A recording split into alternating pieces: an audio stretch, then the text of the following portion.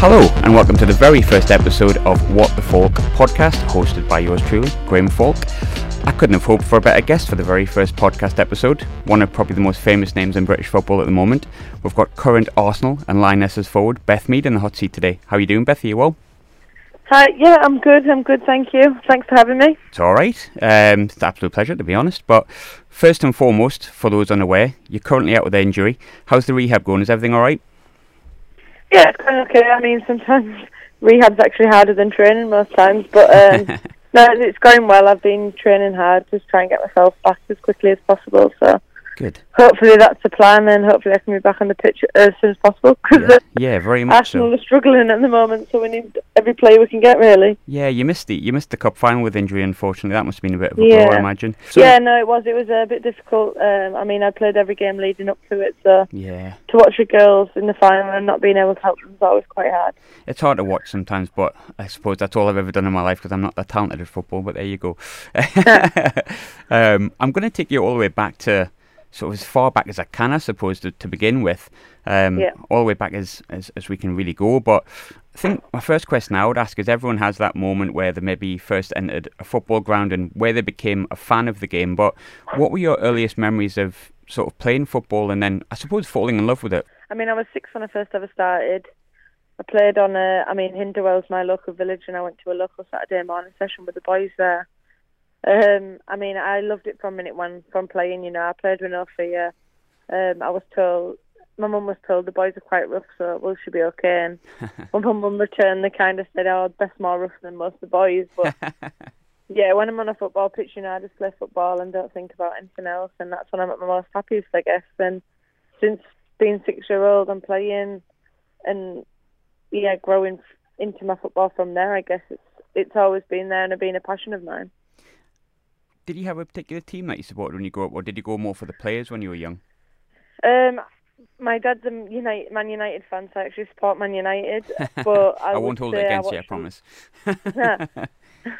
My uncle is a Middlesbrough fan, and obviously that was a local ground, obviously Premier League at the time, and I went to a lot of games with my uncle and my dad and people just to watch the football, I guess, and get that different atmosphere of actually being at games. So I did see a lot of Middlesbrough players when I was a young girl. So it was quite interesting, and I suppose I hadn't planned this question, but just kind of touching on recent times. Obviously the Lionesses playing at the Riverside, was that a bit of a weird one for you, if your first memories were at the Riverside? Yeah, it was. You know, I think when I came out before the game started, I said to some of the girls, that's where I used to sit when I used to come and watch, behind the goal over there. I mean, yeah, it was the closest place I've played to home, so I had a lot of fans there, a lot of people who came and watched me, so it was quite special for me to be able to play there and get a chance. And I mean, the North East loves the football, so it was nice to have a game up north, and you know, the England team's got a lot of northern players in the squad, so yeah, it was nice for a number of us. But I've been told that you were quite a handy cricketer as well when you were young. What's the story behind that? I mean, I just love sport, really. I played hockey, I did cross country, I did athletics, whatever I could do. And my local village were low in the men's team. Well, this day men's team, women could play, but they were low one night, so I said I would go and play. And my brother was bowling, and I managed to catch 2 balls from him. So it was called the Mead Show that day. But no, yeah, I just enjoyed doing any sport particularly. Were you one of those people that were just really lucky and talented at everything, where you could just play everything and you just kind of had a choice? In sport, yes, probably. Academically, I had to work a bit harder than I did at sport, but you know, I was quite lucky that I got the sport gene, you know, and everything I did. I enjoyed doing it, you know. I wasn't one of them kids who accidentally forgot the PE kit, so whatever. No, I loved it. That was my favourite. I mean, that was my favourite class when I was at school, and I couldn't wait for that. So I spoke to Jill Scott, obviously a Lionesses teammate, and someone obviously who I look up to as well, especially being from Sunderland. But with Jill, I think she was really quite good at athletics. She was mentioning she was a really good runner. So I asked her this question. I suppose I would ask you the same as well. But she chose football as the kind of route she wanted to go down. I think it's fair to say it was the right option. What made you choose football as opposed to maybe say cricket or other sports or something like that? I think when I played football, it's an indescribable feeling. Like, don't think about anything else. I love what I'm doing. I love everything about the game, and yeah, I was pretty talented at it. But yeah, from the minute go, I always knew it was going to be football. I enjoyed doing other things, but the culture around it, the feeling of playing when I was on the pitch, just made it quite easy to make that decision for football in the end for me. So, as we can see, and you've mentioned before, obviously you are quite talented at the sport, so therefore it was the right choice, much like Jill's. But who was the first person to spot your sort of talents at a grassroots level that maybe wasn't a family member or a friend or someone who watched the games? Who was like the first coaches to kind of go, hang on, you've got something there? I called Philly when I used to play with Saturday mornings. He told me to go towards Middlesbrough, which had a lot more opportunities for girls at that time. Yeah. And I went to a place in Middlesbrough Academy, and it was literally like 2 nights a week. And I went there, and it was very cliquey at the time. You know, the girls all knew each other, and I actually at first didn't enjoy it. You know, I played the football, and then the bits on the side were a bit frustrating for me because, yeah. So I didn't enjoy my time during the academy stage. Yeah. But a man used to come and watch her. There was a balcony where they could watch her over, and he said, "Oh, she's a good little footballer. Why don't you bring her to our team in Middlesbrough?" Which at the time were called California Girls. That was because the man who owned it lived on California Road, but it was based in Middlesbrough. No American connections, no? No American connections there, no. And then, I just went to them, and I think I got a perception of how the girls were, so I actually wanted to play for the boys team. You know, I was used to playing with boys, and that was my comfort zone. I went to the boys team. The girls team were actually there, but I actually went and played with the boys and played with them till I was from like the age of 10 to 12 in a boys league, and then finally worked my way to play for the girls team there. And then it was Centre of Excellence. I think it's RTC they call it now, but when I was at Centre of Excellence, then they made the rule that you couldn't play for a club and them, only one or the other. So obviously I knew I was going to get development through the Centre of Excellence better. So I decided to move on to there. But I would say the first person would be a guy called Dave Scott, who brought me to the California club, and then obviously everything spiralled a bit more from there. Yeah, of course. Yeah, you mentioned before about the 2 nights a week. Was that at Eston then, or was it somewhere different at that point? Yeah, the Eston Leisure Centre. Yeah. Oh, so same places where Middlesbrough women obviously train at the moment, I think, on a Tuesday. Yeah. I think it's now called the MFC Foundation or something along that line. Ah, okay. Yeah, and the rec was next to it where I trained with the California team. Yes, that's right. I think so anyway. Yeah, I imagine that would probably be the setup. And as you say, it's now changed the way you've got the Centre of Excellence is now the RTC. Who's it who looked after you at the Centre of Excellence? Did you have sort of different coaches, or was it one specific person? I had a guy called Andy Cook. Yeah. He actually is in charge of Forest? County Women, one or the other. Yeah, great bloke. Great bloke. Yeah, I really enjoyed working with him, and he was great for me and told me, to strive for what I could. And I obviously moved on from Sunderland from there, but I've actually kept in touch with him since and still speak to him on, a basis. He's got a fantastic sort of slick back haircut at the moment. I don't know whether you've seen him recently. Oh, I've seen pictures. I don't know. I'm biased. I've got the same haircut, so there you go. Oh, I know. For my sins. So I suppose when you're growing up in a grassroots level, you've mentioned before a lot of it was just enjoyment, I suppose, essentially, and I think that is for a lot of people when you first start. But then people started noticing your talents and things like that. You know, when you're young, do you kind of work out a position that you want to play? Because the amount of people that I've spoken to that have actually changed positions sort of halfway through their progression, did you always know you wanted to be a forward, or were you kind of different positions? I mean, as a kid, I enjoyed scoring, and actually, I played number 9 all my career. Literally, from whenever I started, I always played the number 9 and striker role until I came to Arsenal. And then, I've played on the wing the last 2 years here, so I've adapted myself a little bit. But no, I've always known I wanted to be attacking, and that's what I'm doing now. And another thing as well that you touched on, and again, I think it happens probably less so with players coming through now as opposed to maybe players that I've spoke to who have sort of progressed through academies and things like that. But you said you always enjoyed playing sort of against the boys. These days, it almost feels like there's a lot more girls that can actually have girls' teams. You can play against girls sort of specifically.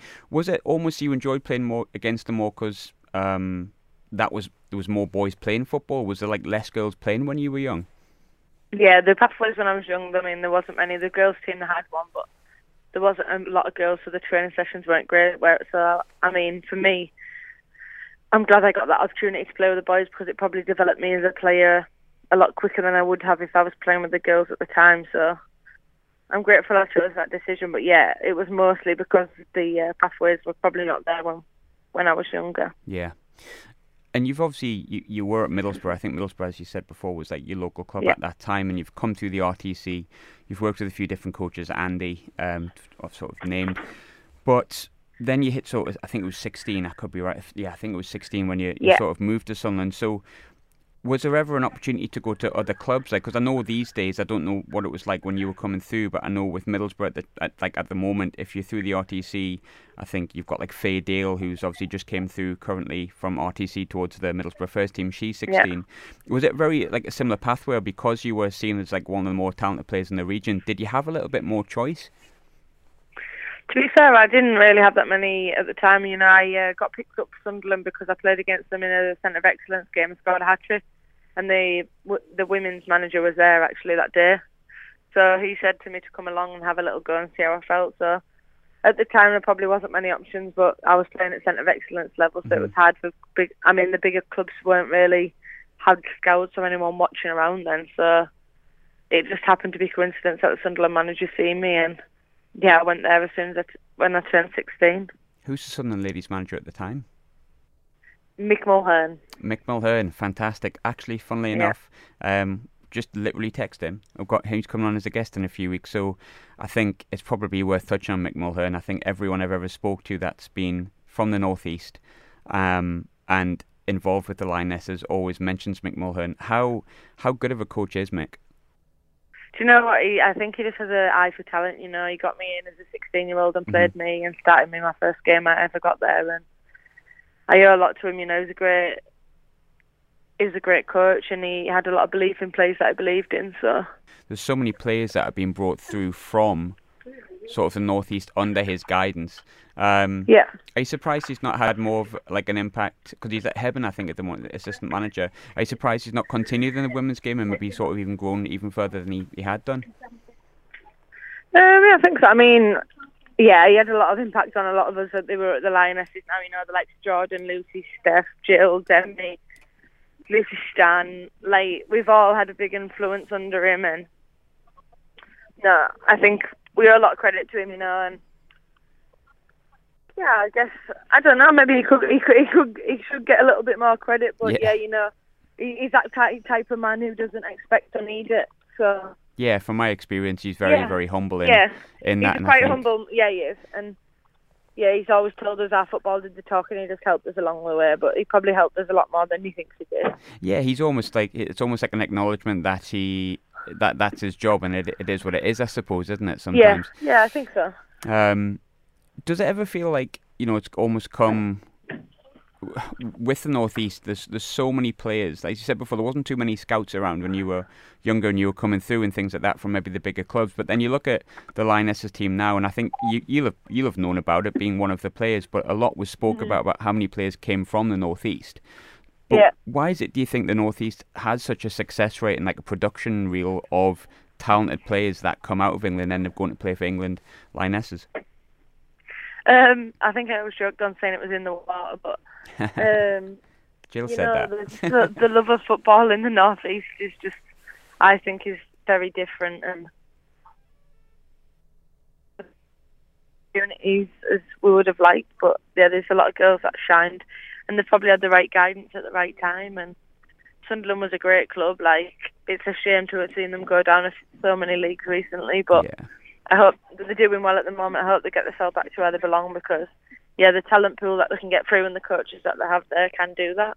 Yeah, I mean, they're doing fantastic at the moment, and I think that probably the most beneficial thing, or the thing I can take from Sunderland at the moment, is that even though they did get that demotion, they've kind of put that to the backs of their minds, and it's all about coming forward now. But talking about keeping an eye on, you know, your past and stuff like that, I believe, and I've got some privy information of this, but I believe that you still keep in touch with some of the Middlesbrough players at the RTC. I think Daisy Stokoe being probably the one I'm talking about here. But How important do you think it is, like players like yourself or players that have came from academies and they've progressed and they've made it professionally? How important do you think it is to be a role model to girls that are coming through and or following a similar path to yourself? Yeah, no, I think it's big influence. You know, Daisy followed me from actually a young age when I was only like 17, 18 at Sunderland, and she really, took a shine to me as a player then before I'd actually even done anything. So, yeah, I mean, Daisy comes from Whitby, so she's a home girl like me, you know, and I always wanted to support her and be there for her whenever she needed that. And yes, she's following the same route as me, but it's nice for her to see that it's possible to where we've come from and where she's building through from Middlesbrough, that it's possible to get to whatever level she wants to get if she's willing to work hard for it. And I think I've always spoke to her about that, saying, like, your talent alone take you so far, but hard work gets you the rest of the way. Yeah, absolutely. And I think when it comes to sort of players these days as well, and you mentioned before, it's great to see that players who are 15, 16 can make it. Who would have been the players that you would have looked up to when you were sort of maybe her age, 15, 16, that you looked at and said, well, I can aim to that level? And have you played alongside any of them, actually? Some of the Middlesbrough girls? Just from football in general. So, like, maybe when you were young, like, if there was one player, so say, like, for Daisy, the person look up to is yourself, same place, same pathway, same sort of... Who would have been yours? Do you know what mine actually is funny? We joke about it now. Is Jordan Nobbs. Yeah. She went to Middlesbrough Centre of Excellence, and she was always in the age group above me, but she was known as a player who was playing for like England youth age groups at the time, and a big talent. And I aspired to be like her, and I followed her pathway through Middlesbrough. And then actually she went to Sunderland, which I did after her. And then obviously I went to Arsenal like she did. So I would probably say Jordan was my player who I probably looked up to then. Sounds like you're just following her now, though. Basically, I told her, I joked on that I was a stalker and I'm just following her, really. It's not football. Well, you're both doing all right, to be fair, so it's worked out in a way. I suppose it's a really long-winded question that I'm going to ask. Well, not long-winded, I suppose it's a long answer you could give, because there's so many different avenues we could go down with it, so I'll make it as sort of basic as I can, but I think the women's games grew massively over the past few years, hugely. But there's still areas where it can grow and things like that. So I suppose probably quite an important question for me to ask. But what are your personal hopes for the future of the women's game? What would you like to see over, say, the next 5 to 10 years?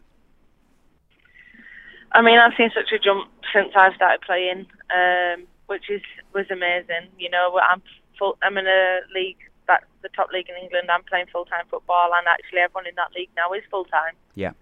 You know, there's so many barriers to be broken down. You know, we're lucky enough at Arsenal that we're provided and supported enough by the men, but not all clubs have that. So I think the support there from either the men's group or need to kind of be there. You know, attendances, we're starting to get them up a little bit, but yeah, we've played in a couple of, you know, this season men's stadiums and got bigger crowds. So I guess pushing for bigger stadiums to get them bigger crowds there is a big one moving forward in the women's game. It's been fantastic for me personally, because I'll openly admit we for those who don't know, I'm currently at university, currently studying for a master's degree and a diploma. And one of the tests that we had to do a match report, watch a 90-minute game that we weren't aware what it was going to be, and had to produce a 200-word match report within 5 minutes of the full-time whistle. Thankfully for me, it was the England-Portugal game where you got the winner. So as soon as I sat down and the game came up, I thought, fantastic, I know exactly what happened here. I know the lineup, I know who scores. So thanks for that. Yeah. You're helping me pass my master's degree. You're welcome. It's one question that, obviously, today's the first episode, but I do want to bring this question, I suppose, into every single episode. So I'll end on this one. I've got a couple of Twitter questions from people that you may or may not know. Okay. But pick your dream five-a-side team featuring only players that you've played with or against. Oh, okay. Okay. Goalkeepers, Barry Van Veenendaal. Yep. Right back, Lucy Bronze. Yeah, it has to be. Yeah. Centre half, Steph Houghton. Yeah. Left back. No, do you know what? I'll go two. I'm going to go two at the back. Yeah. I'm going to put Daniel van der Donk in my midfield. Yeah. and Kim Little. And then I'm going to go Vivian Miedemar up top. It's not a bad five-a-side team, is it? It's not too bad, is it? Do all not right. Too shabby. No, not too bad at all. Surprised you didn't pick yourself, though. Kind of disappointed. Yeah, I'm on the bench.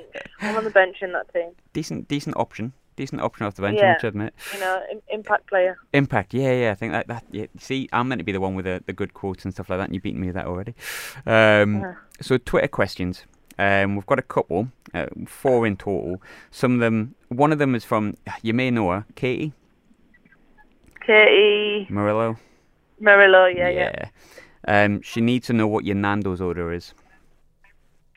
Very important question, apparently. See, people aren't gonna like what I'm gonna say because I'm a plain Jane girl. I can't do spice. I have plain butterfly chicken, and then I will have a side of halloumi, sweet potato mash, and then if it's a naughty day, I would have garlic bread as well. The fact that you're saying that, when you said no spice, you did disappoint me there. But on the flip side, you said sweet potato mash. I'm gonna say it does. Yeah, it's going to disappoint a few people, but I can't handle mash. I wish I could. But sweet potato mash is pretty decent. You've kind of redeemed yourself there, to be fair. Maybe I could put a bit of spice on it and then cool it down with sweet potato mash. But yeah, that kind of works. It's not. Yeah, I'm going to try that. I'll get back to you on it. So one of the questions we have is, do you have any lucky charms or pre-match rituals? No, I don't. I'm not too. I mean, I believe in that you make your own future, so I'm not really too predictable. About anything like that. I'm superstitious. I don't think about it all the time, but maybe I put my left shin pad on before my right, but that's not an official thing. I think it's because I get my ankle strapped that I put the other one on first. Yeah. But nothing superstitious. Another one. Quite a good question, actually. They'd like to know, because they said you're always positive. Are you as positive as you seem? If so, is that part of your personality, or did you have to learn to stay positive? I think as you grow up, as a footballer, you have some knockbacks, or you have some injuries, or for whatever reason, something happens in your life that.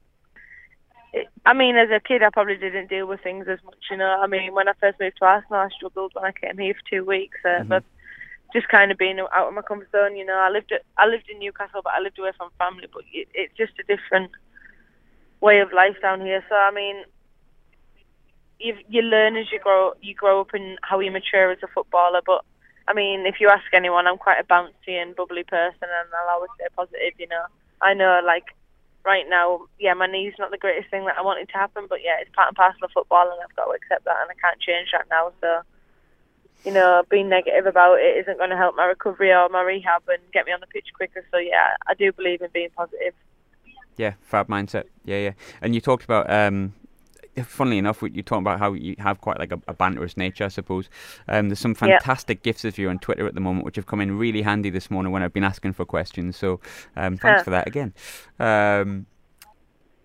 Mickey asked, and this is probably quite a good question based on what we've discussed, but what advice would you give your teenage self?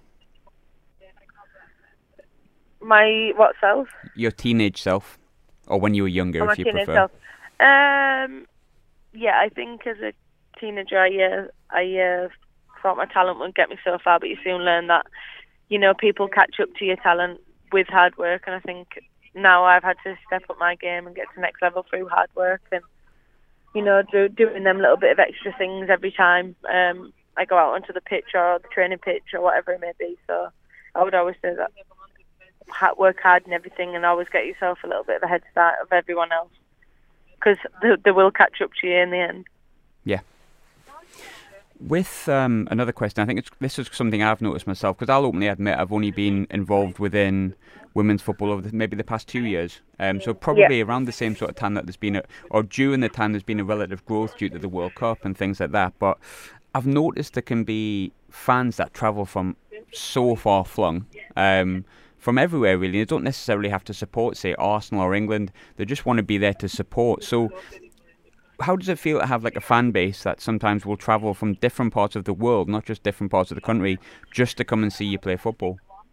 Yeah, no, it's quite surreal for me, you know. One of my friends messaged me the other day that their kid had gone to World Book Day as me. Mm-hmm. So little things where people, I mean, love you as a person and a player, whatever it may be, it's still quite surreal for me that people do that, and I'm very thankful for the people that have supported me now and before. I think it's fantastic when you see maybe, because I obviously grew up watching a lot of men's football, but I love how at the end of every single game that I've been to within the women's game, and I know the crowds are a little bit smaller compared to maybe what you get in the Premier League, but I love how that's so accessible. It's so accessible. It feels like a community thing within the women's game at the moment, and yes, it is growing and it is changing, but it very much feels that it's a community thing, which I think is kind of what football should be. Yeah, it should very much so be about that. I think, yeah, no, the women's game is very family orientated. You know, after every game, whether we win or lose, all the girls, or a big handful of the girls, always go around and sign and take pictures after every game, and fans wait out for us after, even when we've got changed and had a shower and stuff. And yeah, we wouldn't be there without them. There wouldn't be an atmosphere without fans, so we owe a little bit to them too. And I think, the men's game's not that personal, which is quite nice touch about the women's game that you do get. Yeah, it's a refreshing attitude. It's really lovely to see for a fan of, I suppose, both. Well, it's one sport, but you get where I'm coming from. Final question I've got is a really good question, I thought. And it very much touches on sort of your own personal career. After being knocked back from England so many times when you were at Sunderland, and obviously your goal scoring record at Sunderland was fantastic. How did it finally feel, not just to make your debut, but become one of the Lionesses' most popular and most key players? Yeah. I mean, it was a long process for me. I was working hard as a player. I was doing everything I possibly could at Sunderland. Yeah, I found it a tough period. You know, I was top scorer in the league. I was playing really well, and the manager at the time just wasn't really picking me or involving me in the squad. And yeah, it was hard for me, but it made me more eager and made me want it more. And yeah, the moment when I got called up and Phil spoke to me, and then I managed to get my debut, was a great feeling. And yeah, to be involved in the squad now is just a dream come true. And yeah, I guess that moment of not being picked and not getting that chance probably made me more excited and more determined to get there. Beth, it's been an absolute pleasure. Thank you very much. No, thank you very much. Thanks for having me. Good luck with the rehab. Hope to see you back on the pitch as soon as possible. But yeah, absolute pleasure. Thank you so much.